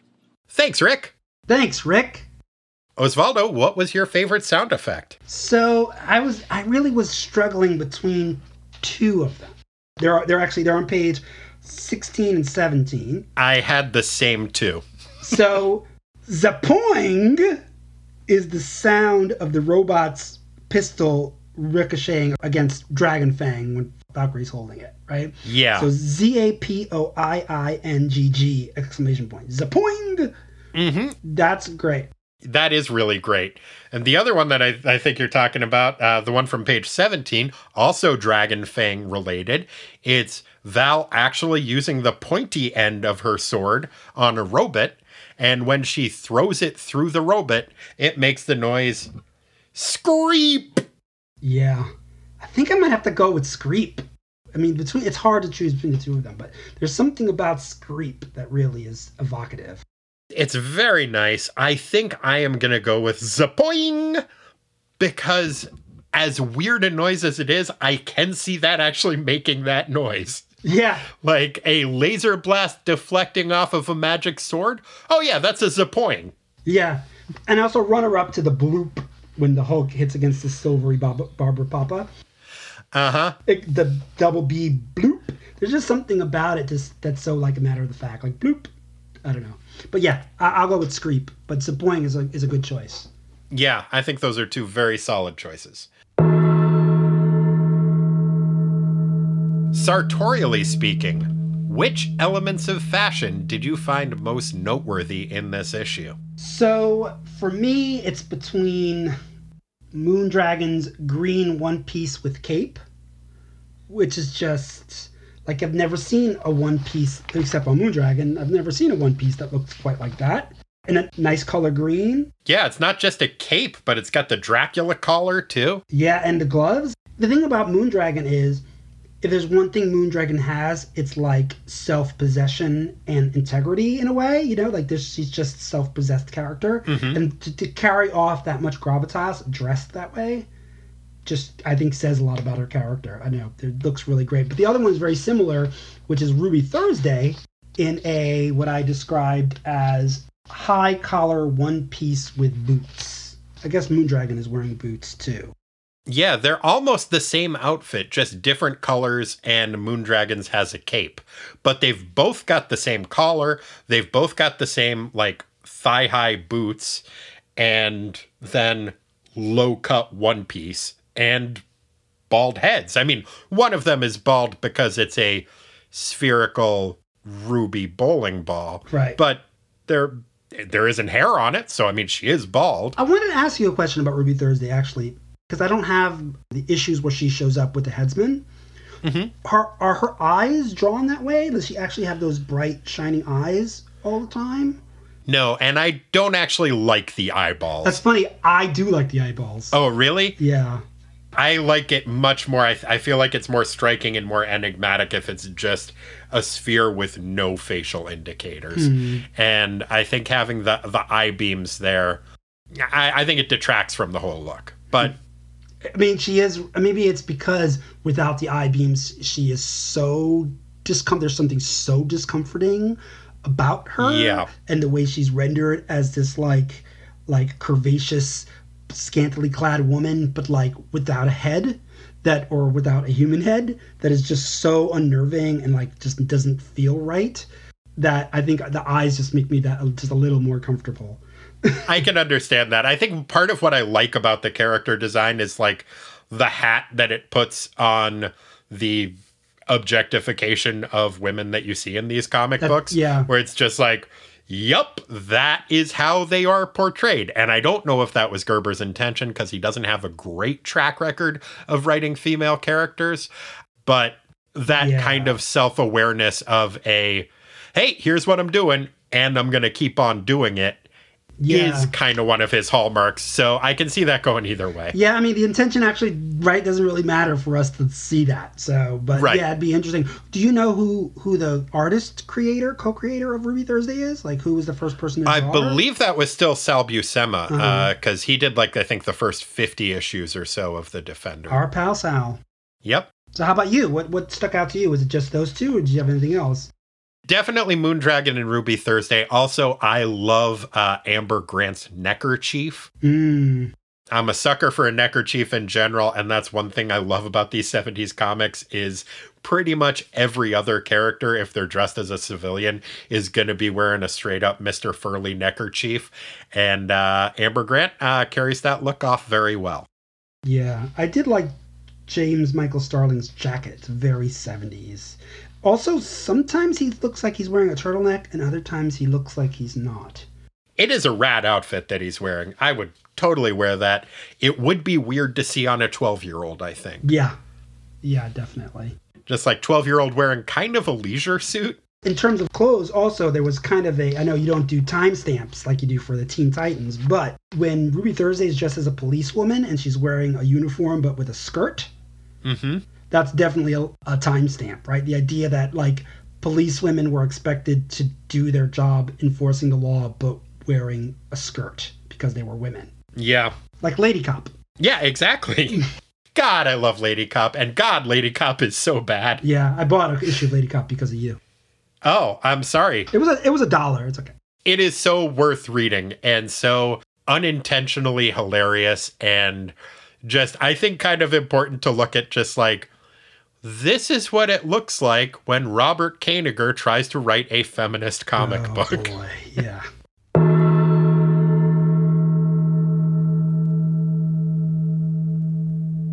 Osvaldo. Yes. Behold or be gone. Living in a Barba Papa house. As mentioned, I will talk about Barba Papas any opportunity I can get. Do you think that the house that James Michael Starling's parents lived in or whatever is a Barba Papa house? No. I'm just suggesting, but the idea of Barba Papas comes up because Hulk is fighting a big silvery Barba Papa, and the Barba Papas made their homes by pouring concrete over themselves and then shrinking out of it. And there were these cool, like, ovoid-looking houses. And when I was a kid, I wanted to live in one so badly. But now I'm seeing some, frankly, drawbacks to that situation, and I want to know what your thoughts are living in a Barba Papa house. Do you behold that, or do you want it to be gone? I would have to weigh that, because, I mean, yes, they are awesome. I also feel like if you ever find yourself fighting a Barba Papa, you're probably on the wrong side of the fight. Well, I'm not saying you should necessarily try to reappropriate this house from Barba Papa. I'm saying maybe this is a scenario in which their family moved. Right, or maybe they invited you to live with them. They're very nice. They are. If that's the situation, then I'm giving it definitely a be gone.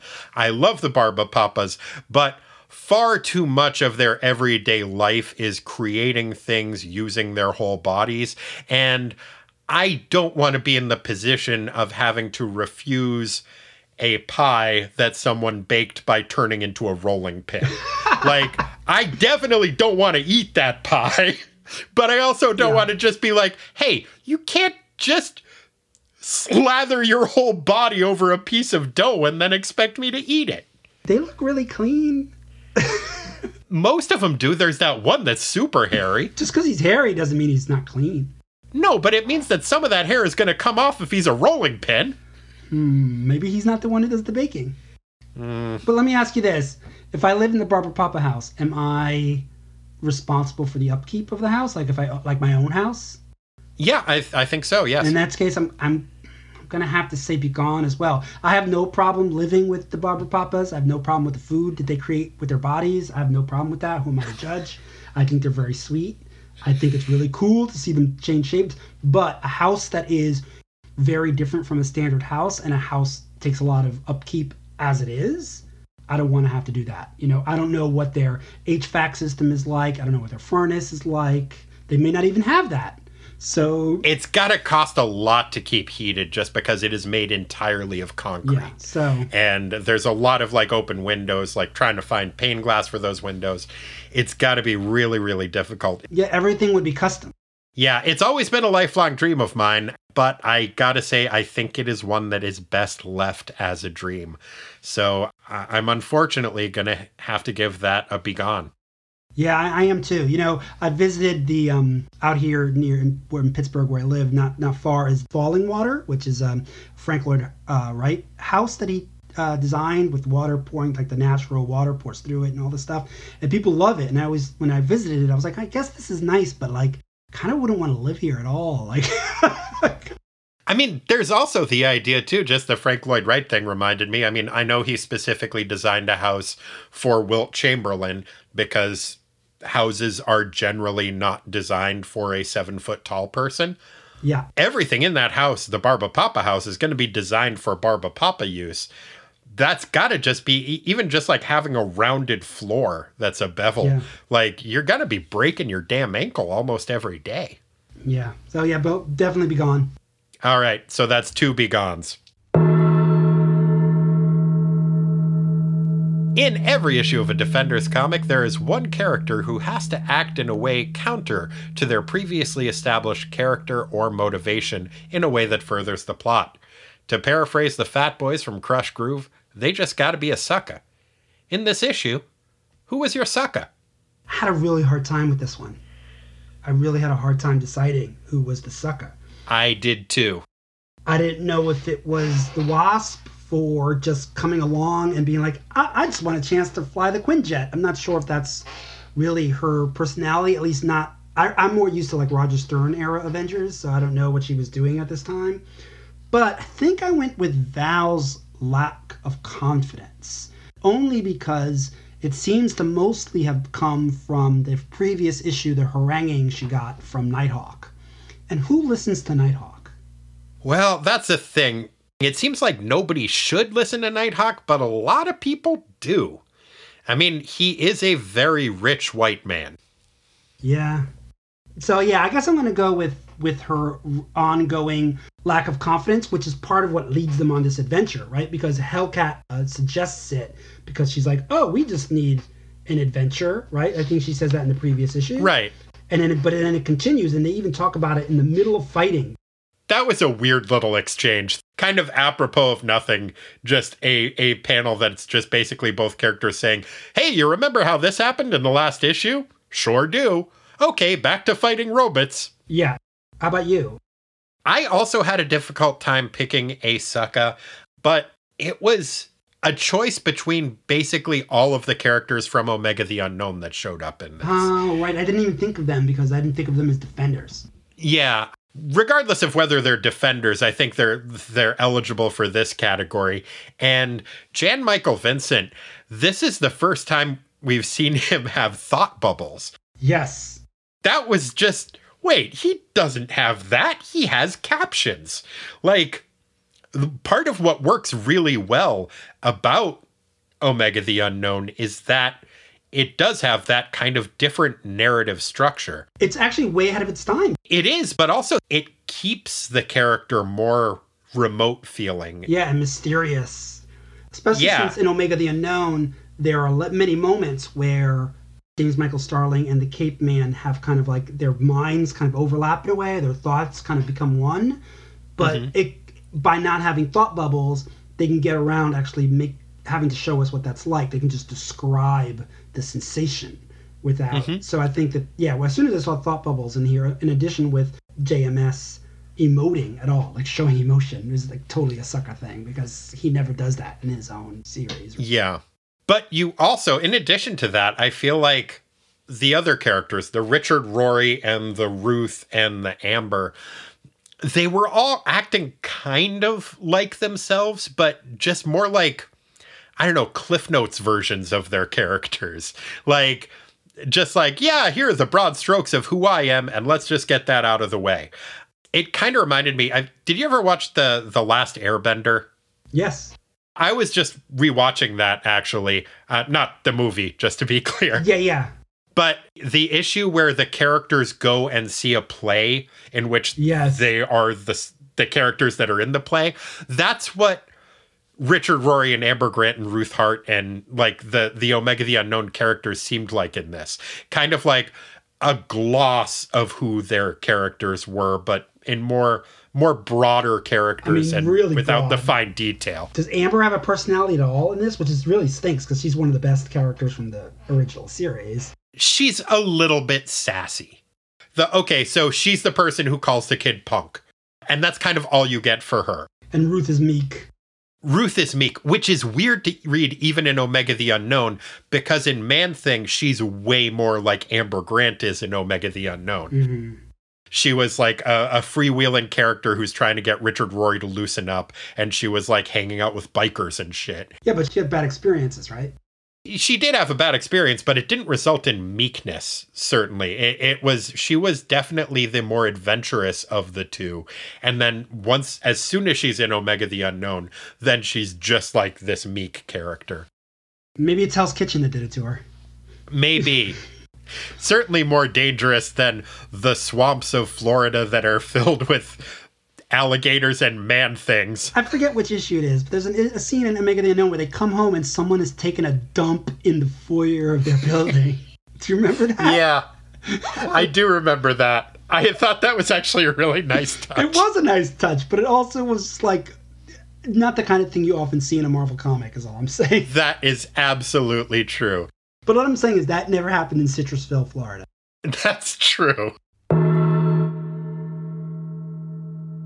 So we talked a little bit about the artwork already, but what was your favorite panel in this issue? I really, again, had a hard time picking because, like I said, my feelings about the art in general weren't great, but I really did love the Screep panel. Yeah, that was a fun one. It's kind of got the red shading, the text has the red, the sound effect has the red, the laser gun is falling out or flying out of the robot's hand, kind of the impact lines coming out from the middle. It has almost like a manga feel to it. I really like that a lot. It's probably my favorite, but if I was going to give a runner-up, it might be the really weird-shaped panel on page 6 where Ruby Thursday first transforms back into her full form from the lady cop, and she's got the Kirby crackle all around her, and you can just see Dybbuk's tail. The perspective is weird, but you can see Dybbuk's tail in the foreground, actually. It's kind of interesting. Yeah, that is a cool-looking panel, too. I'm going to go with the Melty Mom head on page 10. I had that on my list, too, as a possibility. It is in the flashback, but it is a truly horrifying image of his mom's melty robot head saying, "Don't listen to the voices. It's dangerous to listen. Listen. Danger." Yeah. It looks like it is right out of Halloween 3 Season of the Witch, where, like, the kid's head turns into a sack full of bugs. Yeah, I know that reference. It is really, really disturbing. The only reason I couldn't pick it is because, one, she looks a lot like Amber in these 3 panels. Yeah. And so the differentiation is kind of weird. And Jim Mooney's drawing of this same exact scene in Omega the Unknown #1 is, I think, a lot better. Thus, that's why I didn't pick it. I think that's totally fair. My backup was on page 7 when we see Jan Michael Vincent's parents or his robot parents. And it's not necessarily that it's a great panel. It's not bad, certainly, but they don't have any pupils in their eyes and they look super fucking creepy. And the idea that Diane is just like, you told me your parents were dead, but here they are. Look, those pupilless automatons that haven't moved in a week are clearly your parents and they're just fine. What's your problem? Yeah, let's party. We got this whole house to ourselves. We're preteens. Where do they keep the alcohol?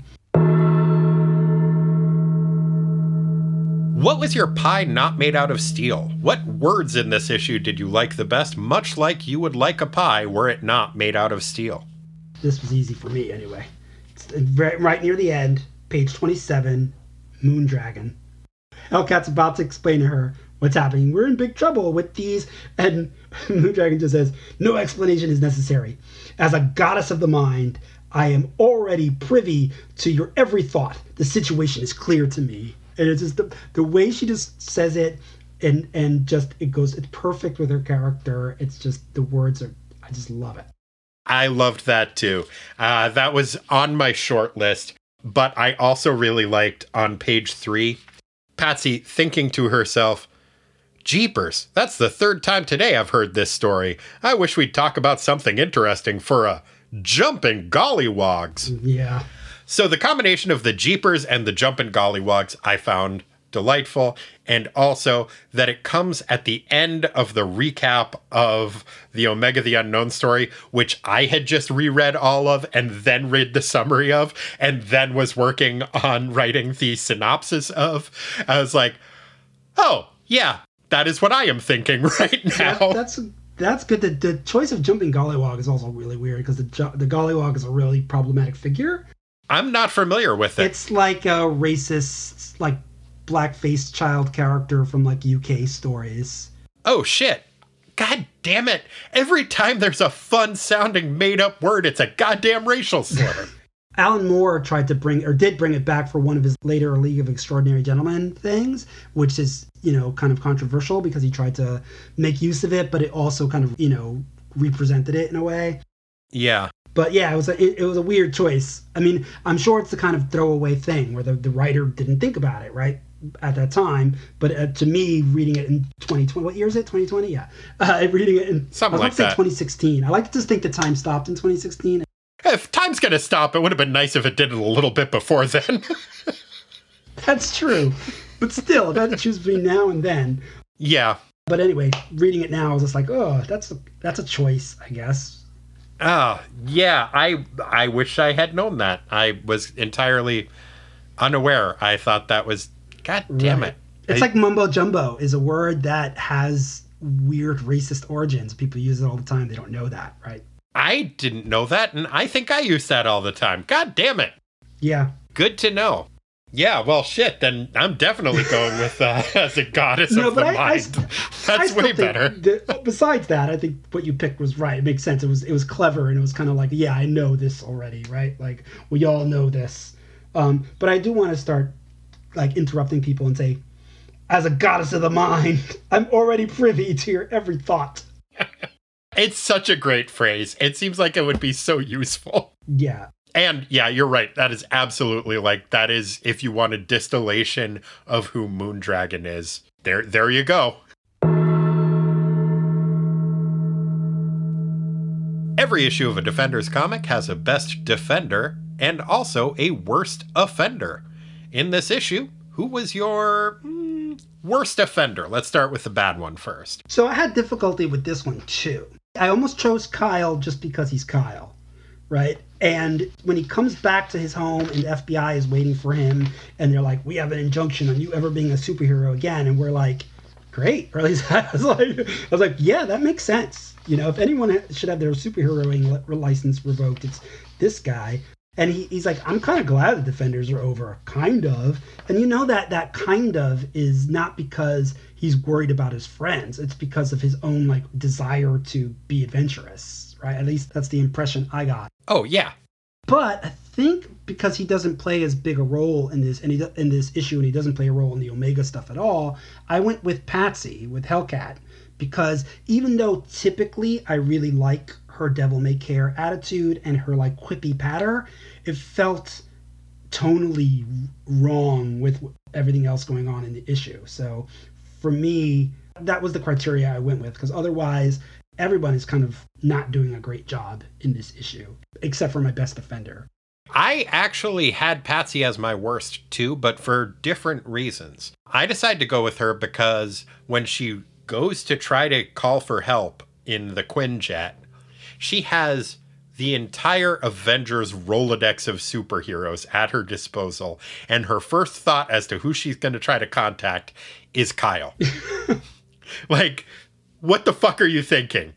And then she compounds that lack of discernment in choosing allies when she has the fancy ray gun and she decides to toss it to Richard Rory instead of either Amber or Ruth. Like, Amber, I think, would be the clear choice. Yeah. She's much more confident and much more competent than Richard, and I think even spending the afternoon in the Quinjet, you would have picked up on that.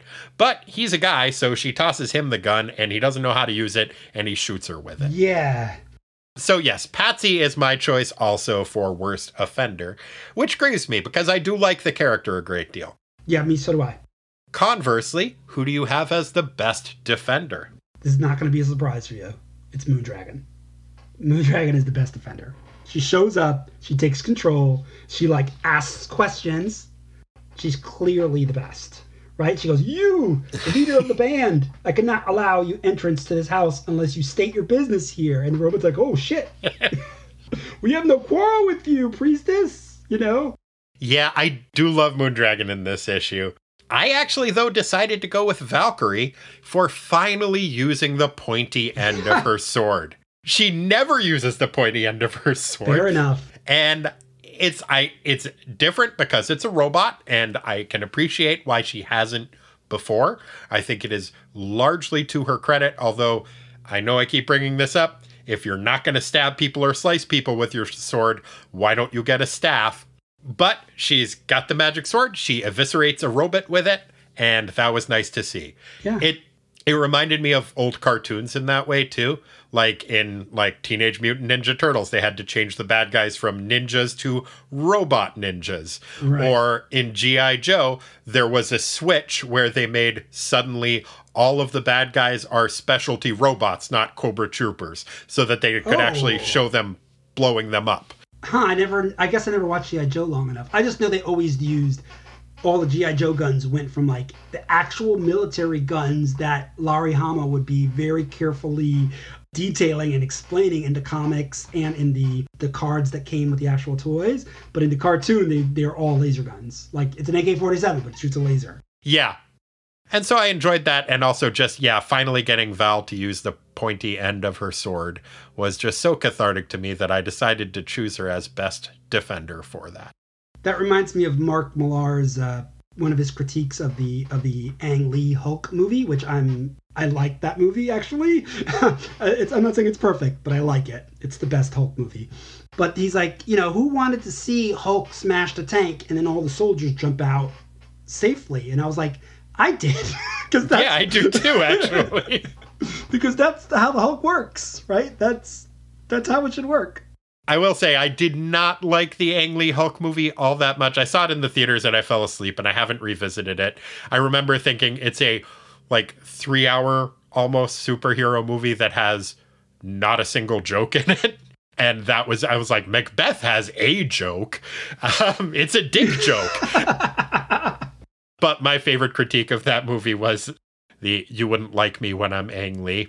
Oh, yeah. I mean, the plot isn't so great, but there's a lot of thematic stuff in that movie that I really like. And I loved him fighting the big mutant poodle because, again, that's a very Hulk thing. That's definitely a Bill Mantlo era Hulk thing. I appreciate that too. I also, like I said, I haven't revisited it. You should give it a shot. I will give it another shot. It's better than Howard the Duck. I'm sure that's on the blurb on the video box cover.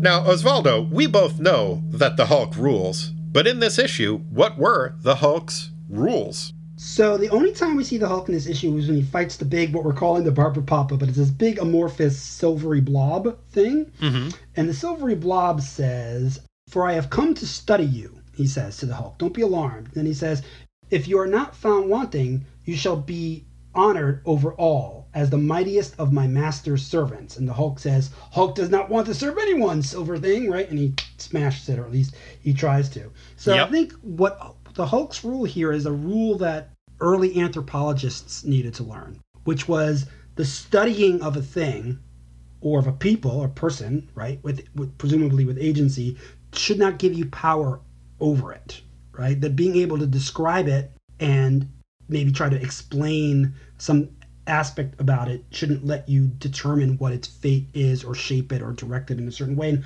Hulk knows that, right? He's like, just because you study me doesn't mean you get to tell me what to do, or I should have to like listen to you, or that you know me better than I know myself. Wow. So I think that's the Hulk's rules. The Hulk's rule, like, is an anthropological one, or something that anthropologists needed to learn, which was that just because they study some other peoples doesn't mean that they know those peoples enough to tell them what to do. Wow, so that is not the first time in this comic book that we have seen a silver being from space employing pre-Boaz anthropology. Correct. Like, that was what the Silver Surfer did in the very early issues of the Defenders. It's a lesson worth learning multiple times, I guess. Absolutely. I think that's an excellent Hulk's rule. I had the Hulk's rules being one that he learned later from hearing about what Moondragon was up to. And that is, if you speak as though you were in charge, people will treat you as though you are in charge. It's a weird phenomena. It's one that I had to employ breaking up fights when I was bartending. There was no reason why people should have listened to me when I told them to knock it off. But if you speak with authority and with like kind of like a dad voice, then people listen. When Moondragon showed up and told those robots what to do and started ordering them around, she acted like she was in charge, so they treated her like she was in charge. And that was what the Hulk took away from that exchange. Yeah, that makes a lot of sense. And Moondragon is also has the benefit of being white, which I think helps. Yes, that's true. But yeah, I think you're right. I mean, I've definitely done that. I've done that thing where like, I just pretend like you're supposed to be doing the thing you're doing, right? Do it with authority. Yep. And chances are no one's going to want to question you. I may have talked about it on the show before, but there was like one time where a guy like probably had about 100 pounds on me, and I'm not an insignificant man myself, had grabbed a cue ball and was about to hit another guy with it. And I told him to knock it off, and he goes, "Oh, sorry." And he puts it down. As he is leaving, he goes to pick it up to take it outside with him, presumably to kill the other person. And I was like, "Hey, put that back." And he's like, "Fine." It was just this weird, like, why are we both treating this situation like I get to be in charge of it? I'm glad that we do, but okay. Yeah, you used your bartender powers for good.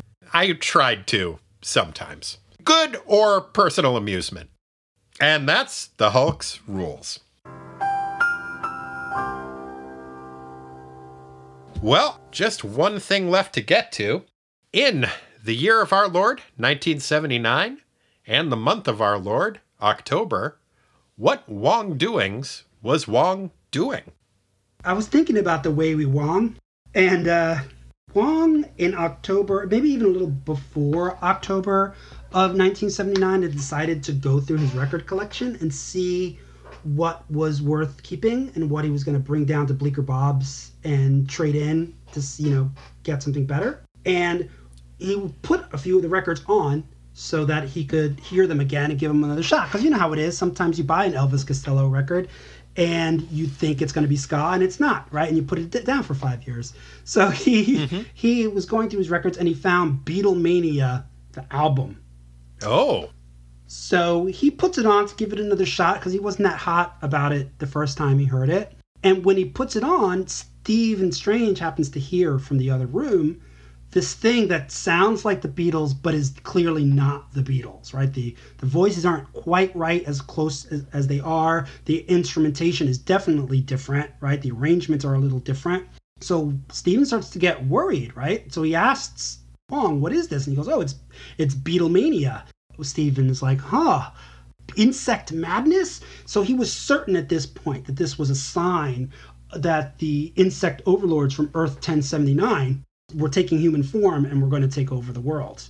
And that clearly this Beatlemania thing was the center of this. Now, he had to prepare because he knows that the insect overlords of Earth 1079 they're a foe that is not to be trifled with. So he had to go deep into meditation, look through his magic books, use his Eye of Agamotto, and it's going to take a while for preparation. But Wong, knowing how Steven is, his roommate, I like to think of Steve as his roommate, was like, well, I need to figure out a way to not have him mess this up or cause anyone any harm. And he didn't like the Beatlemania record that much. So he just called up his friend John Lennon, who he used to hang out with at the Dakota. Sometimes, they were both in New York. And he was like, look, I know you probably know something about Beatlemania, but are you guys really cool with it? Like, is this Broadway show review, is this something that you're with? So in 1979, Apple Records, or Apple Incorporated, sued Beatlemania over the money they were making, whether they were paying the Beatles enough for the use of their music, and all those things. And they thought, maybe that would end the show and Steve would not have a reason to go, hog wild with his magic and actually do some harm, as he often does, making his assumptions. He also, as we know, Wang was very interested in social justice, and he wanted to make sure that he could get to the gay and lesbian civil rights march in D.C. that happened on October 14th. So he had to make sure that he got this taken care of, and he figured lawyers will take care of it, right? I'll put this stuff in motion, and that'll take care of it. Turns out they were coming to some sort of understanding. It wasn't going to end the show, but Wang was able to convince them that they should leave New York, they should take the show on tour, just to make sure that Steve didn't mess with it. So that's why in October of 1979, the Beatlemania bus and truck tour began. And in October 17th of 1979, Beatlemania closed on Broadway. And that was to keep Steve from his assumption that the insect overlords of Earth 1079 needed to be dealt with. And he was able to go to the march on the 14th and not have to worry about it, knowing that by the time Stephen was done with his preparations, the show would be closed, they'd be on tour, Steve would find something else to do, and that happened. He went to Atlantis actually to go recruit Namor, as we know, for this other mission, and he forgot all about the insect madness that was about to come from another dimension. Excellent. Well, that was one of the Wang's doings that Wang was doing. Other than that, he was watching some baseball. You see, the Pittsburgh Pirates had picked up Doc Ellis from the New York Mets earlier that season. Oh, I know that well. And because of that, Wang started following the Pittsburgh Pirates, and 1979 and October was when they won the World Series. And he was ecstatic about that. And Steve was a little bit sore because Stephen Strange is kind of an asshole and therefore is a big Yankees fan. So Steve started thinking, well, I Can't allow these Pittsburgh Pirates, these ruffians, to win another World Series. I must get these New York Yankees back into the swing of things. So he started poking around mystically, and he's like, you know what? I'll give him some batting practice tips. And he did a little bit of temporal research and heard about this guy that was going to be a big deal, Don Mattingly. So he's like, Yes, I'll open a time portal and let Billy Martin take a look at the year 1984 when Don Mattingly will lead the entire league in batting percentage. So he did that. He opened up a time portal and let the Yankees manager, Billy Martin, look into the year of 1984.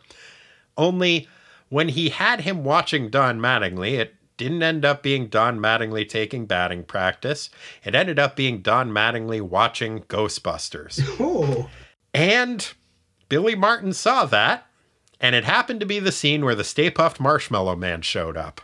And it freaked Billy Martin the fuck out, which was why, on October 24th, 1979, Billy Martin punched out a marshmallow salesman named Joseph Cooper, and consequently ended up getting fired from the New York Yankees as their manager. Was that the third time? I believe that was just the second, but I could be mistaken about that. And that is the Wang that needed writing in October of 1979. That's great. I like anything that bashes the Yankees. Oh, me too. And since I'm a Mets fan and a Pirates fan, it works out for me. Well, thank you so much for joining us, Osvaldo. This was awesome. I had a great time talking to you, and you'll be able to come back in a couple of weeks and talk about Defenders 77. Can't wait to talk about it. Yes. Awesome. If people are looking for your work or to hear more of your thoughts on things, is there a way for them to do that? The primary way would be to visit my blog, The Middle Spaces, which is easily found at themiddlespaces.com. I also maintain a Tumblr site called Notes from Comics Collecting, where I share photos of different comics in my collection, and I write, everything from like one sentence to like 2 or 3 paragraphs just about the issue or about my experience of having read or collected the issue. A lot of them are comics from when I was a kid. So it's not that different from your video series you do on the Patreon, but just in short written form. So yeah, I think either one of those places, Notes from Comics Collecting or themiddlespaces.com, or on Twitter at themiddlespaces. Yeah, I totally recommend that you check out the Middle Spaces. It's a great page and a great resource, and always informative and entertaining. And I read it all the time. You guys should too. I wrote about every single issue of Omega the Unknown, both series. So if you're interested in more Omega the Unknown, there's plenty. And also, if you listen to the What the Duck, a podcast most foul, but with a W because he's a duck, that's the full name of the show, series that Lisa and I do, and you want more information on Howard the Duck, Osvaldo did a great job writing up all of the Gerber issues of Howard the Duck in conversation with the newer Chip Zdarsky Howard the Duck. Is it Chip Zdarsky? Yeah, it's Chip Zdarsky and Joe Quinones, who the art in that series is great.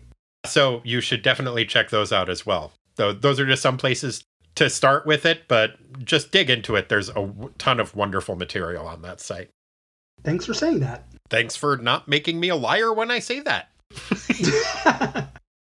If you would like to get into touch with us, you can do so by contacting us at Tighten Up the Defense, P.O. Box 20311, Portland, Oregon 97294, or, as this is the future, we can also be reached electronically at ttwasteland@gmail.com.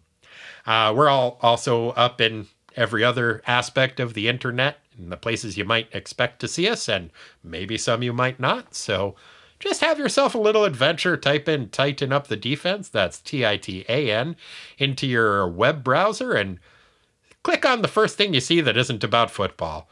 Or heck, if you like football, click on one of those too. If you would like to support the show monetarily, you can do so by looking us up at patreon.com/ttwasteland. If you do, you get access to the aforementioned What the Duck, a podcast most foul, but with a W because he's a duck. That's the full name of the show. That's the monthly podcast that Lisa and I host about Howard the Duck. I love your dedication to saying the full name every time. You deserve credit for that. Well, as the full name of the show states, that is the full name of the show. But you also get access to, I've been making almost daily video reviews of classic comic books, and there's also a bunch of other bonus podcast material up there that you can check out. So you can do that. There's hours and hours of bonus content there for donors, but more importantly, it's just a really nice way for you to let us know that you like what we're doing and would like us to continue doing it. If you would like to support the show non-monetarily, you can leave us a review in places that reviews are left. Let me read a recent 5-star review that we've gotten. Zombie Mesa 6 writes, "Always a joy to listen to. 5 stars. Whether you grew up loving comics and miss having weekly conversations with your friends about books, or just want adult humor and fun talking about comics, you don't need to have read any of these books, I think you should give Hub and Corey a listening to. A fun weekly romp going over comics. I've been listening for some years now, and I enjoy so very much their conversations and point of view. In a world that's upside down and dark, this is a bright light that keeps you going." Wow. Thank you so much, Zombie Mesa 6. Yeah, that sounds great. It almost sounded like a threat. Like, I'm going to give you a good listening to. Well, how else will I learn? So thanks for giving us a good listening to. And, if you think other people should give us a listening to, why not leave us a 5-star review? Thanks so much. And thanks for joining us, Osvaldo. Anything else you'd like to say to our listeners? No. Fair enough. I've said everything there is to say, except for in 2 weeks when we have more to talk about Moondragon, which I'm looking forward to. Excellent. I'm looking forward to that as well. Okay. Well, until next time, Zapoing! Oh, yeah. Blue!